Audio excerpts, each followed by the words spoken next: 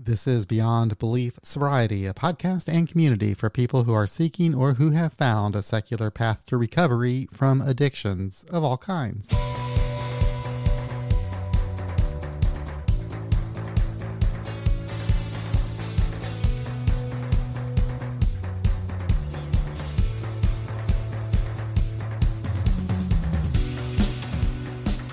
Hello, and thank you for taking some time to listen to this podcast. I hope it's a good experience and that it helps to add a little something extra to your stockpile of recovery capital.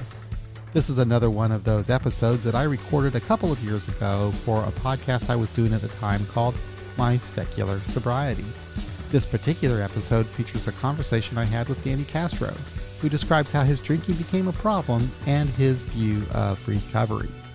But before we get started, I would like to take a moment to thank our sponsor, SoberLink.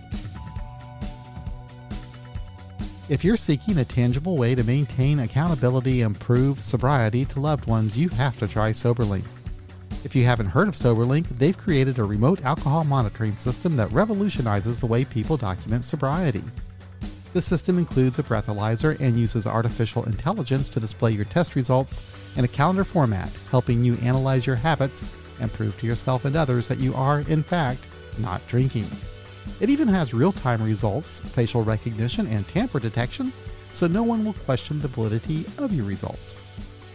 SoberLink and I have created a guide called 5 Tools and Strategies for those on a secular path to recovery that you can find at soberlink.com/BDS. So if you're ready to take the next step in your recovery journey, mention the Beyond Belief Sobriety podcast when ordering SoberLink, and you'll receive $50 off their device.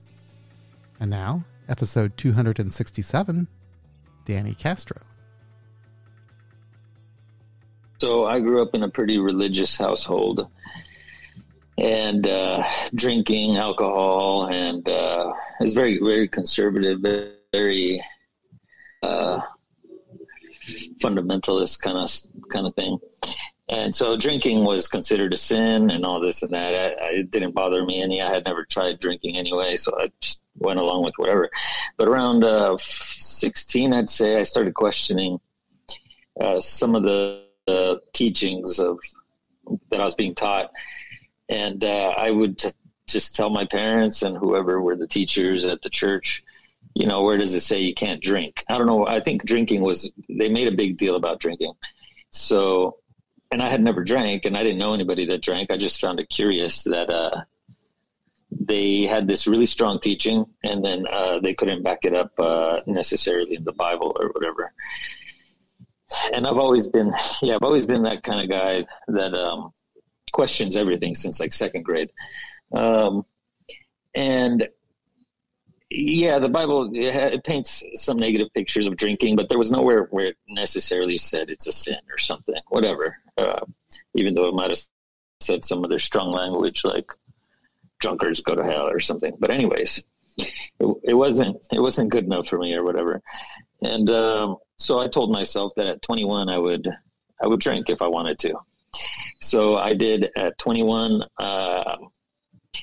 We were in New York City for a family vacation, and me and my brothers went to a bar, and it was a comedy thing, and I ordered a Heineken and a Coke, and I just thought that might have been a drink because I didn't know. I had never drank before, so I thought it was going to be something like a Jack and Coke or something, but I said Heineken and Coke.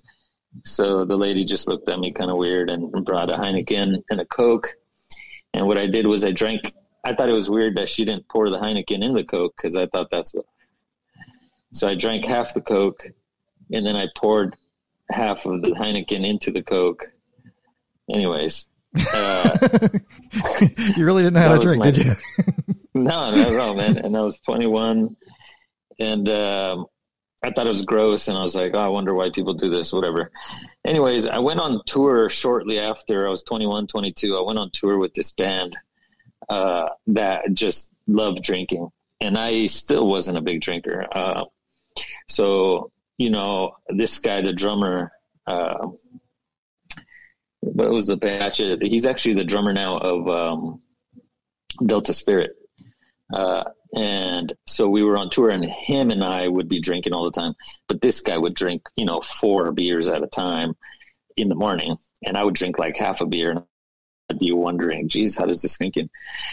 But by the end of the tour, I was just having a lot of fun, So I got home, and then the partying began. But it wasn't that crazy. I remember having weeks where I might drink 2 beers or something for the whole week, and go out drinking one night and only have 2 beers. But everything, so I was 22, 23, 24, that kind of party lifestyle, little by little got worse and worse, but near any kind of alcoholic levels, it was still, manageable. It wasn't even a question. But when I turned 25, I had a panic attack, and I didn't know anybody that had panic attacks or anxiety or any kind of depression issues. I pretty much grew up in a bubble. And the panic attack, it completely destroyed my life. It was sitting upside down. I couldn't make sense of anything. I was terrified. In the morning, woke up. What happened was I went drinking one night, went home, fell asleep. The next day, I was just walking around sober, and I just had a panic attack for no reason, just completely terrified. And I went to the hospital, and they said nothing was wrong with me, that it was probably a panic attack. And I asked them what that was, and they just said, you just got something, whatever it is. Anyways, I kept having panic attacks after that, for, in the morning, and it feels like if somebody scares you, comes up from behind you and scares you and gets you good, but it's just for no reason, and it lasts for a while. It could be an hour or something, and it just feels like you're terrified. Like that initial jolt of, someone scared me, that happens, and then it just lasts. Like if you're in a war zone or something and you're terrified, I imagine, I've never been in a war zone, so I shouldn't use that analogy, but any scary situation where maybe you're in a fight. I have many scary situations now that I've been to prison and stuff, but it's just a feeling of terror, and you think you're going to die. You think you're having a heart attack. You think I had crazy ideas. I would go to the hospital and say, hey, I think my brain's too big. Like, what does that even mean? It's just, you start thinking of crazy things. Oh, my heart's too big. My brain's too big. I'm not breathing. And they're like, you're not breathing. I'm like, no, I'm positive I'm not breathing. I'm going to die or something. And so that started happening regularly. And I think, I'm never sure, but I think it was something that had happened when I had a cough a couple months earlier. And it was kind of like a recall of the terror, because I had this cough and it closed my throat up and I couldn't breathe when I went in, and I got scared. I had that scary feeling. And it was just like that a month or so later when I had my first panic attack. Anyways, I went to the doctors, and I was too scared to take any medications for panic attacks, or, they try to give you Xanax or depression meds. I just didn't want, I was too scared. The panic attacks kind of make you scared of everything, including medicine. And so I resorted to the thing I knew that made me feel good. So that's the alcohol. And that's when I started drinking in the morning to take care of the panic attacks, and at night all the time. So I was in a band at this point, and we were touring a bit. Did the alcohol take it off? Take them away? Yeah, it was, to me, it was a miracle, right? Because, like I said, I wasn't drinking before that panic attack. One mornings, I wasn't even thinking about it. I'd wait till the weekends or whatever it was. And now that I had these panic attacks for about 2 weeks, I wasn't drinking because I thought, I don't want to make it worse. But then when I saw that the panics weren't going to go away, I was like, there's no way I can make this worse by drinking. Little did I know, because it was going to get far worse, but because of the drinking. But at the time, it did work. I drank, like a beer or two in the morning, and I thought, wow, like I can actually live because now I don't have panic. Like the fear is gone. I'm feeling good and buzzed. But as you know, as any alcoholic knows, 2 beers might work the first time in the morning, but then you got to I was starting to have 8 or 9 or 10 before noon. And of course I was touring and I was in college at the same time. So I'm 25, 26, 27 around there. And I'm not managing it well. I don't take college. I would take a 40 to school in the morning. So when I'd start feeling the withdrawals or the shakiness, I would head to the bathroom with my backpack and, down the 40, go back to class. Then I'd have to drive home. And then, so I couldn't do well in college. We had to stop touring because I'd be blacking out. Like if I had a 20-day tour set up, I'd be blacked out and falling off the stage during the first show, like in Arizona or somewhere, before the tour even really got started. And we'd have to turn around and bring me home because there was no way I was going to, finish the tour. I was getting blacked out. I didn't remember the first show. And I asked the guys, like, hey, what's going on? And the next morning, as I'm drinking, they'd say, hey, man, you blacked out after the first song and you fell off the stage after the first song, when we had to play like an hour. And I'd be like, oh, I can do the rest, I'll take it easy. And no, of course not. So they would turn around. And my band has a couple of my brothers in the band, so siblings. So, they're not going to put up with any shit. They're just going to be like, we got to go home. They're not going to let the singer kind of bulldoze the situation. So I was finally 28. I stopped playing in the band so much. And that's when I started realizing, man, I think I'm killing myself with the drinking. Because up to that point, between and 28, that's when I was drinking in the mornings and just getting blacked out every day. And for, 6 months straight, I'm drunk, and then 2 weeks off, and then, trying to fight it off. So finally I was trying to take school seriously, at least to get a foothold and maybe do the band after school or something after I got a bachelor's. So I barely finished college at 30 years old, with a lot of drunk kind of episodes that were just bad, like I would have a couple months sobriety, and then within 3 days I would end up at a sober house or something. And at one of those times, my parents actually took me to Mexico, because here, once you're sober, you can walk out of the sober house because we have, certain rights. Well, in Mexico, once you get committed to one of these places, you can't get out. It's more like a little prison or whatever. And so I ended up at this one place that was hell. I mean, they wouldn't let me drink water for 4 days because they were like drying me out or something. And they said that my liver could explode if I drank water. And I was like, man, I really don't think that's true. I was fucking dying there. Oh, sorry. That's okay. You can cuss. It's okay. Here, but, no, you can. All right.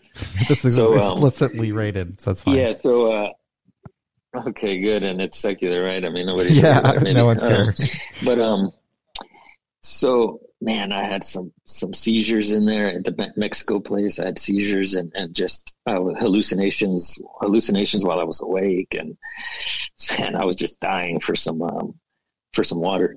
And they were giving me like this pinch of vodka every couple of hours because they thought, oh, we should wean them off the alcohol by giving me, it was scalding hot. I couldn't even drink it, right? Because I was like, oh, great, I'm going to have a little bit of vodka. And it was so scalding hot that I couldn't drink it. And so I would hold on to it till it got warm. And as soon as it was warm, they took it away and gave me a scalding one. Oh, my God. I don't know. I have no idea how these guys were sadistic. They weren't wanting you to get better. I thought I was going to die, man. There was no medical facility there, and having seizures. I didn't sleep for 4 days. Everything was bad. And then finally on the fourth day, they gave me water and then some kind of shot. I mean, by that point, I didn't care what they did to me, but they brought out a needle and they gave me a shot of vitamins, supposedly. And someone popped up like a Xanax out of nowhere, and I'm like, where was this stuff in the beginning, man? But so I finished college at 30, and I applied to graduate schools right away. I was going to do a master's. So I got accepted to Rutgers up in the East Coast, New Jersey. And, I think I can stay sober because I'm going to be at a really good program working on a master's or whatever in English. And they were like, okay, you seem to be doing good. Whatever. I was sober for a month or something. And I packed up all my belongings in one car and drove, and I got to Arizona, like not that far, drinking there, and ended up getting arrested in Flagstaff. And so I spent the night in jail, and then the next day they just let me go and said, "Oh, we'll see you in court" or something, because it was they just pulled me over and I was drunk or something. So then I drove, and I told myself, man, I got to stay sober. So I made it all the way to St. Louis to a friend's house there, and I got blacked out there, and I ended up in the hospital. Just, I don't know, how it goes, probably drinking, and then you wake up in the hospital. And then that was they wanted me to turn around, right? They were like, you got to go home. And I was like, no, I got to go to school. So then I get to sobered up for whatever 3 days as I drove to Jersey. And then I got there, and the first night I met some roommates and I got hammered. And the next day I woke up with a bunch of beers around me, in my new room, half empty beers and unclosed beers. And there was a fridge full of beer. And I just asked myself, man, if I stay here and I try to do school like this on the East Coast without any family around, I'm not going to do well. Probably going to die here. So I was looking at my favorite thing to do in the morning was to just look for half empty beers and drink them all. So I looked at that beer in my hand, and I was like, man, I got to go back home. So I put it down, and I drove back home. And on my way back home, I emailed a famous Rutgers professor in philosophy, and I asked him, hey, man, I told him, hey, I'm driving home because I'm an alcoholic and I can't do this out here. And I was like, I was really looking forward to sitting in your classes. And he put in a word for me in LA at this school to do my master in philosophy over there. So I was switching over from English to philosophy. And with his word alone, kind of reached out to him and connected and was honest about, hey, I'm an alcoholic. I'm barely staying alive out here. He kind of and put a word in, and I drove straight to LA to start the program in a week or something. So I get there and I start the program, master's in philosophy, and I lasted about 2 semesters. I was living in my car, just getting hammered at the end of the night. I wasn't doing well, just kind of barely playing the part there.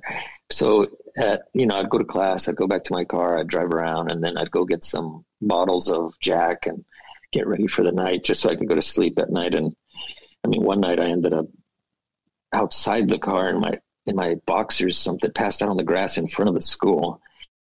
Cops show up, meet at the drunk tank, and then I come back, I get out, and I'm like sitting in my car in the middle of the night, when I was released from drunk tank, just wondering like what's going to happen to me. So right around that time, I got a show in San Diego with a band called the Flowbots to open up for them. And I thought, you know what, I'm going to go do this one quick show. And that was the night, May 22nd, 2012, I think. I think so. And so I went and played the show. I had been drinking, the last couple of weeks. And at the show, my brothers weren't playing. I got a couple other musicians to play with me. I'm the singer, so I just kind of picked some guys that didn't know my drinking too much, and played.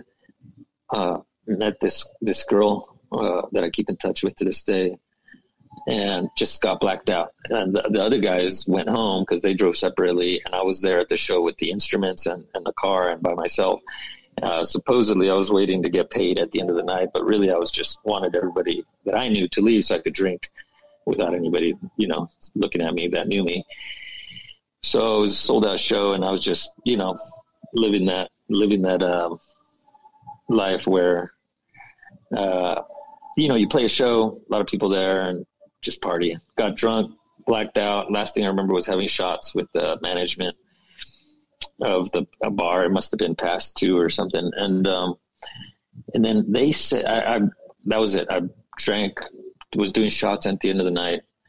I black out. I wake up in the hospital, and I was told that I was in a car accident, that I think the officer was telling me that I killed somebody accident. But I didn't know what that meant. I'd never been to prison. I was like, okay, so what do we do next? And he said, well, you're going to county, and then you can bail out, and you'll have to deal with this in court. So it was unreal. So I bail out, and I find out that there's I hit another car apparently. I don't remember any of it. And they said I hit another car and that the other people almost died, but apparently nobody did die. They were just very, very injured. It was a grave injury or whatever.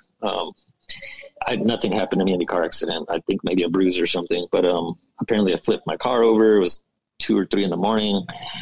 Hit the other car, almost killed them.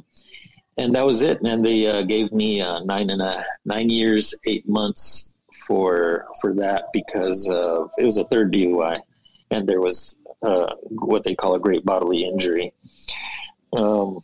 So kept drinking. I just couldn't stop drinking. I mean, it was so illogical, right? And I think we all, yeah. And even before, while I was dealing with my court stuff, you would think that after so many weird, hard things, whether it was Mexico or just my parents being dragged through hell this whole time drinking, and just weird other things that happened to me, as I was hanging out with people that were just totally messed up on drugs on the streets, stuff that I haven't mentioned in this story, but everyone has these weird stories of just being blacked out and waking up somewhere and not knowing what happened. None of that was getting me to stop. So I'm going to court. I'm not stopping. I get sentenced. And now I'm like, whoa, 9 years. I can't believe I'm out, by the way. This is crazy. I just got out 3 months ago. Yeah, thank you. And it was crazy when they give you 9 years. It's if no one's been to prison, it's crazy if they give you 1 year. I was thinking 1 year. 1 year, 2 years, 3 years, 9 years at 85%, which means, they only knock off 15% as opposed to halftime or something. So I'm terrified, and even that wasn't enough. And I get to prison, and I'm drinking there. Within the first 2 months, I was just getting hammered. And one night, I'd say within the first 3 months or so of prison, I get blacked out, and apparently, so I'm in the area of prison known as the GP, which just means that that's where all the gang activity is. Really, it's the other side is called protective custody, right? So I'm in the regular GP because that's just where there was no issue with me being there. So apparently, one night I'm blacked out on prison wine, which you just make wherever in a big trash bag full of rotten fruit or whatever and sugar, and you just ferment it, and you can make it every 3 days or so. And I black out, and apparently the last thing I remember was doing meth, right? I've never done meth. I've never really done drugs in general, not even weed or anything. So I'm doing meth. Don't know why. I was just blacked out, and apparently I had ordered it from what they call a shot call, lead gang members of the Mexican crew. I had called them over, and $25 worth of meth. I mean, there's everything in prison. I think my cellmate had been asking me to do it or something, and we were both drunk. So I do it, and that was it, man. That was December 6th, 2014, I think. It was pure hell. It took away the drunk right away, and I was just grinding my teeth. And I couldn't breathe for about 8 hours. I was struggling to breathe, of just like catching my breath. It was painful. It was, terrifying. I thought I was going to die.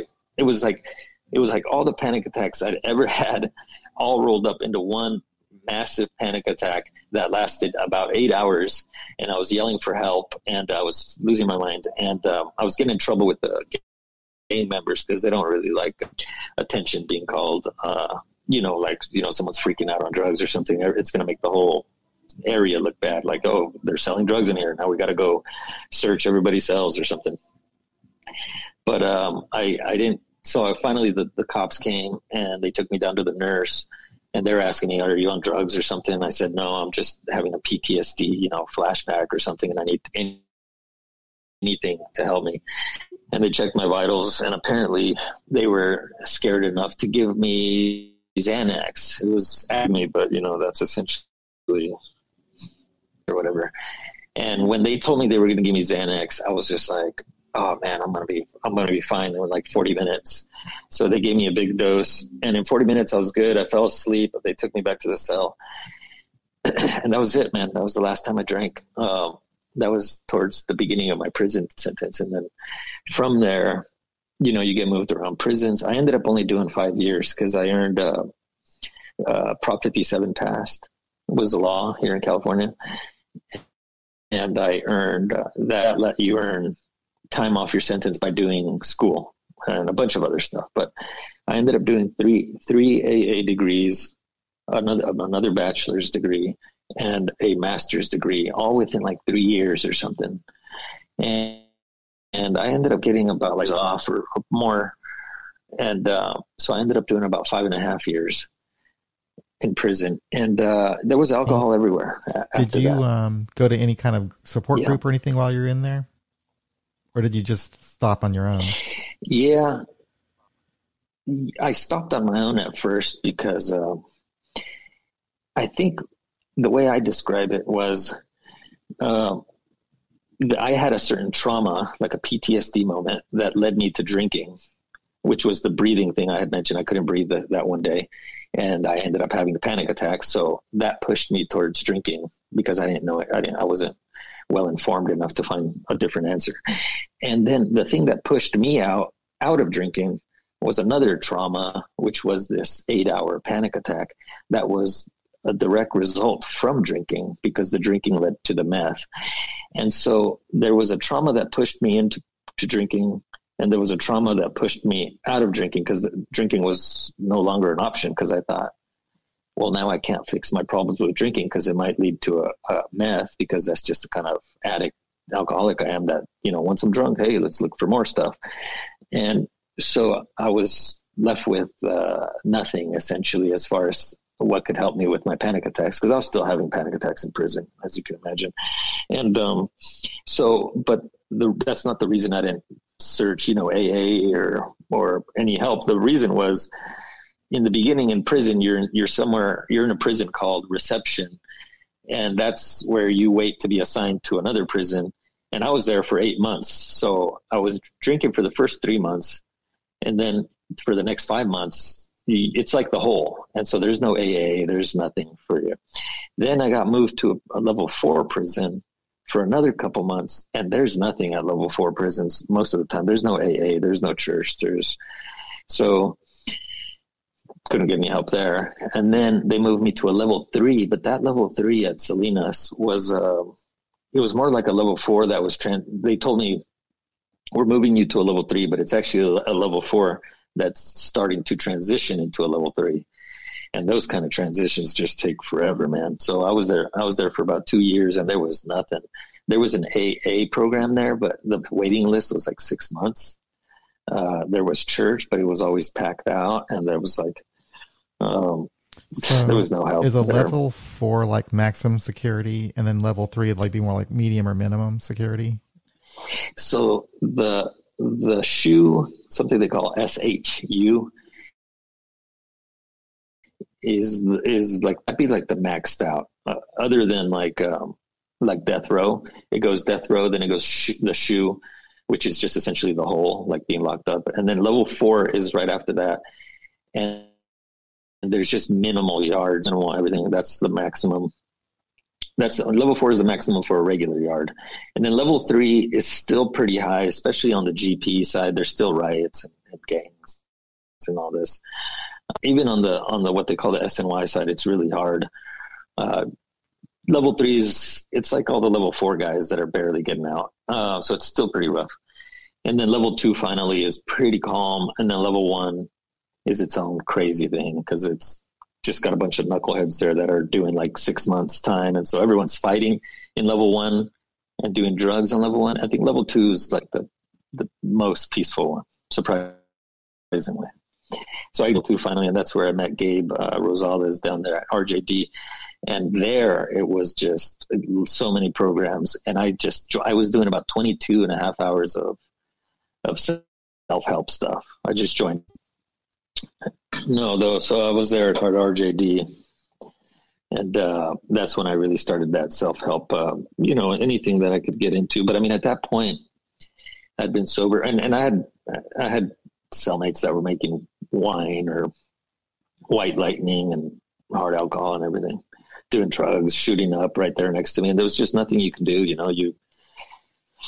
You're either going to somehow find some kind of footing to stay sober, or you're going to die, and the prison system's not going to help you. Yeah. Okay. So you, so you were going to that, and then you're out now, and how are things going today? Yeah, I'm out. Everybody in prison, they fantasize about getting out, and they think it's going to be one thing. They think it's going to be a certain thing, a certain great thing. And it is great to be out, but it was far different than I thought it was going to be. I'm fortunate. I have family that was waiting for me and a place to live. And, a friend gave me a job, and I was good to go. But it was the first day was really, in prison, we make fun of each other, the people that are sober. We make fun of each other, and we say, oh yeah, when you get out, you're probably going to be one of those guys that just starts drinking again. And we all deny it. We all go, no, man, I'm the real deal. I've been sober 5 years. Oh, I've been sober 3 years. I've been sober 10 years. And then we still give each other a hard time. The humor in prison is really dark, as you can imagine. Sometimes your friend commits suicide, and you find some way to, live in this dark humor, I guess. But so in my, I was like, I could never drink again. Like, I can't imagine coming back to prison and doing it again. So of course I'm not going to drink. And when you're in prison, it seems like the most obvious thing that you will not drink. And then you get out and you realize how easy it is to drink, but not only the access to the alcohol, because there's alcohol in prison, but there's a certain flow of life that you forgot about while you were in prison that just can easily sweep you up into a bar, or, you haven't hung out with women. So, maybe a woman wants to come over and have some wine. And it's just so normal that after like the third or fourth day when I got out, I was like in shock. I was like, wow, I can see myself drinking. Like I would totally explain it away. I could just see myself going down to the liquor store and having one or two, 24s or something.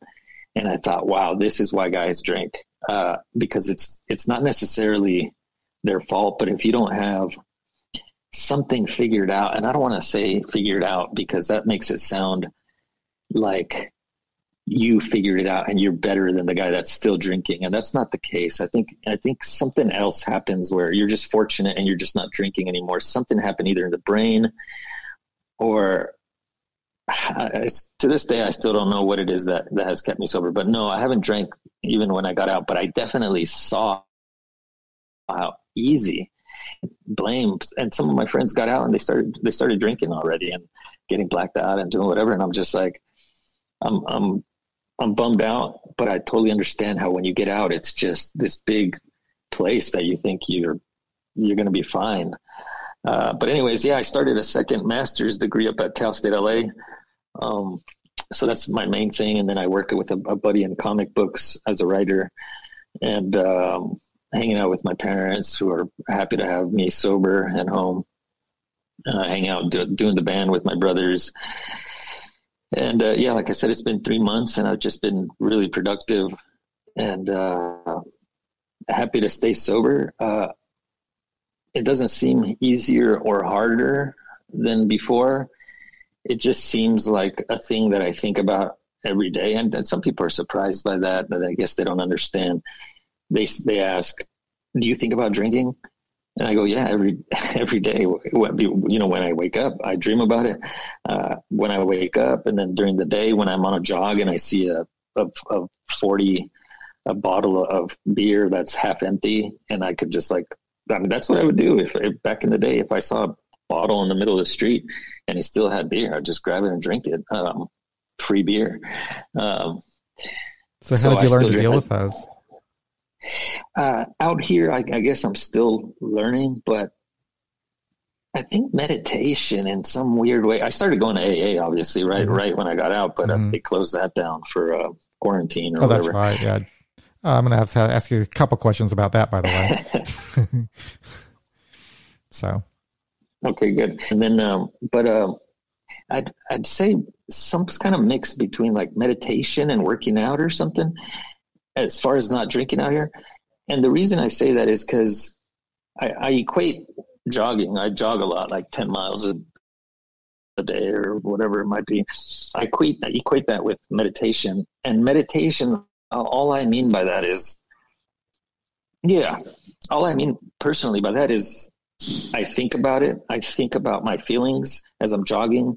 And then when I see a bottle and I want it, I ask myself, I go through every scenario and I go, if you want to die, you can do that. If you don't want to die, you don't do that. And if you're okay with dying, maybe there's a better way to die, and instead of drinking. And just weird thoughts, like philosophical thoughts on and on about death, about drinking, about love, about life, to the point where I go, you know what, I'm okay right now. That's going to bring me far more suffering, and just hold on. And if there's a moment where you really want it, just hold on an hour or two. You're not going to want it that bad later on. And I really relate to what you're saying. Yeah, I got into meditation. I'm not so good about doing it now, but gosh, what was it, 20 some years ago or whatever. And what I learned from the meditation was how to let go of my thoughts, that I didn't have to grab onto them. And also running. I always equated that with meditation. I love running, and I haven't been doing that much lately either. But when I would run, the thing about that is that after a while, your body just kind of gets into a groove, and it's like, it seems like you're not putting the effort. When I'd first start running, in the beginning of the run, it seemed like, God damn. But after a certain period of time, it just kind of flows. And then my mind just kind of, I would think about things like you were saying. I'd solve some problem while I'm running. It's great. It's great. Yeah, I love it. And of course it shoots, makes you feel good at the end of the run. Yeah. The endorphins or whatever it is. Yeah. So, and so are you still playing music? Or you're in a band? Yeah. I'm in the band. We're recording and stuff, and just, hoping to play some shows in LA probably when things open up. Other than that, yeah. It's kind of hard now, I guess, in the music business to actually, you can't really perform. Yeah, totally interesting, isn't it? Yeah. Yeah, and I don't think that's going to be a normal thing for a while now. Maybe late next year or something. I don't think so either. I think I asked Gabe the same question. When you do get back out to performing, do you think it's going to be different sober? Do you think it's going to be a problem? No, not for me personally, but only because I've been playing live since I was 11, and then I started touring and even playing in my rock bands at 16. It was always sober. It was always sober all the way to 21. And even so, I was already playing for a long time. Okay. Yeah. So it was very normal for me. Yeah. Now I got to ask you about AA. Did you have any problems with it? Yeah. With AA? And what did you like and what did you not like? Like once. Okay. So, before prison, I never really got it because I didn't consider myself an alcoholic. And then on December 6, 2014, when I finally had this long lasting sobriety, the first thing I told myself was, after doing the meth, right, and taking the Xanax and being able to go to sleep and waking up that day, December 6th, I asked myself, well, what am I going to do? Going to drink again and go through that again? And I was so fucking desperate to get sober that I said, I will say and do anything to stay sober. And that day I said, I don't care. It was like the hardest thing to call myself an alcoholic, right? My whole drinking career, I was trying to not call myself an alcoholic. People would call me an alcoholic. I'd go to AA meetings because of the first and second DUI. And I'd be telling them, oh, well, I'm not an alcoholic. I just messed up this time or whatever. So for whatever reason, I was always fighting that name, that identity. And that day when I stopped drinking, I completely took that name upon myself. And I called myself an alcoholic, and it was extremely helpful to me. Now, I didn't know much about AA at the time, but then as I went to a couple meetings, it was apparent that was something like the first step, right? And hold on, I'm recording. So that was the first step, apparently. And I'm not too familiar with it even now because, like I said, I did the first 3 years in prison without access to AA. And then at Donovan, where I met Gabe, there was some, but their main substance abuse program was not based on AA. It was based on something else. They called it substance abuse treatment or something. It was more with cognitive behavior. Yeah, like smart recovery or something. Right. And that's kind of more what they were doing at RJB. Perfect. So 2 things, though, that I did take away from AA that I kind of found completely fit exactly what I was thinking was the first step and the 12th step. And even now I'm not as familiar to know them like word by word, but to get to some place where you can say, I'm an alcoholic is near impossible. And a lot of people die before they can get to this weird identity. And now I'm super proud of anyone that I'm an alcoholic and it's a thing for me. I just love that it helps me stay sober. But, the 12th step was like if you forget to help, it's dangerous for yourself, helpful to help. Yeah, I've always found it helpful to help others. And as far as the rest of it, I don't think I'm familiar enough with it.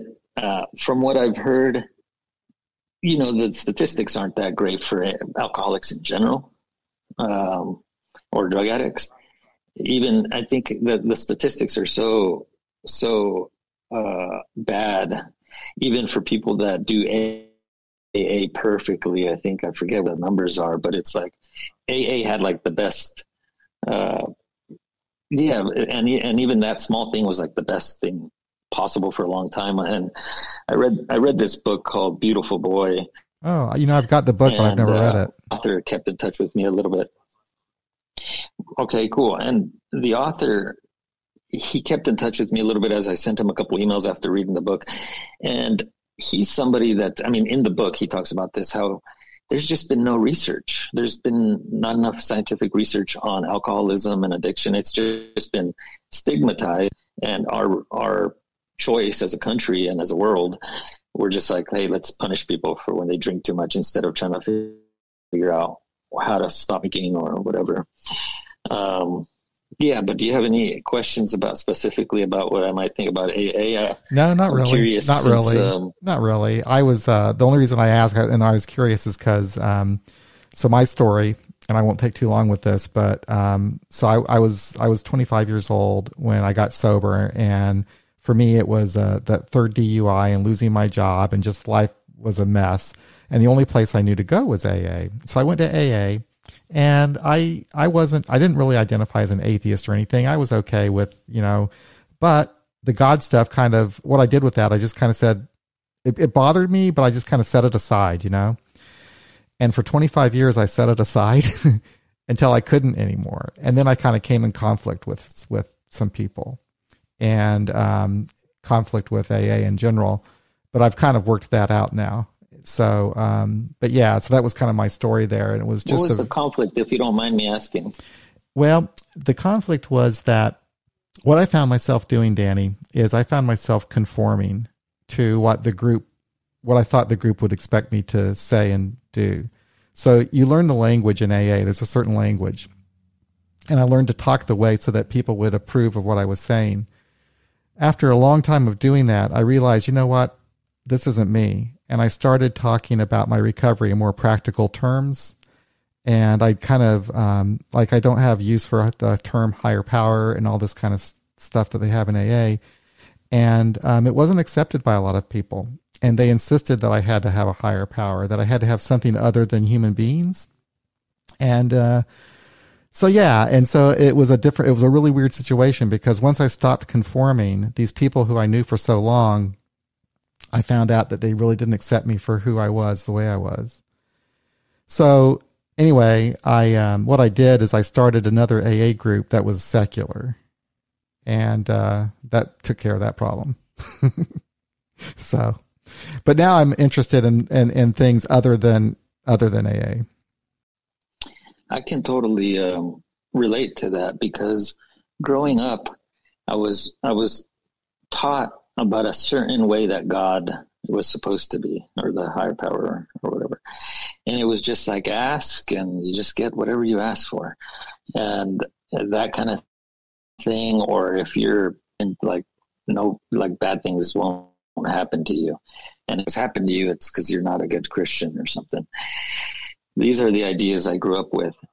And so, yeah. And now as a philosopher, or someone working on a master's in philosophy, and talking to a bunch of philosophers, whether they're theist or atheist, my thought is, if God does exist, or a higher power or whatever, it's not the sort of thing that most people think it is, whatever it might be.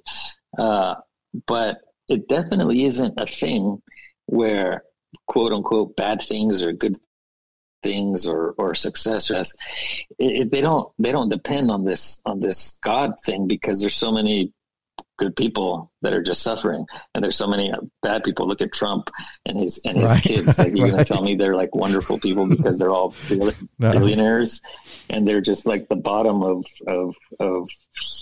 humanity. I agree. They're just horrible. And on the other view, it'd be like, well, they're successful, God must be shining upon them or something. And no, and so definitely I can see where in AA, it'd be misleading to say that you need that, because even outside of AA, that's not what's going on. There's people starving that believe in God.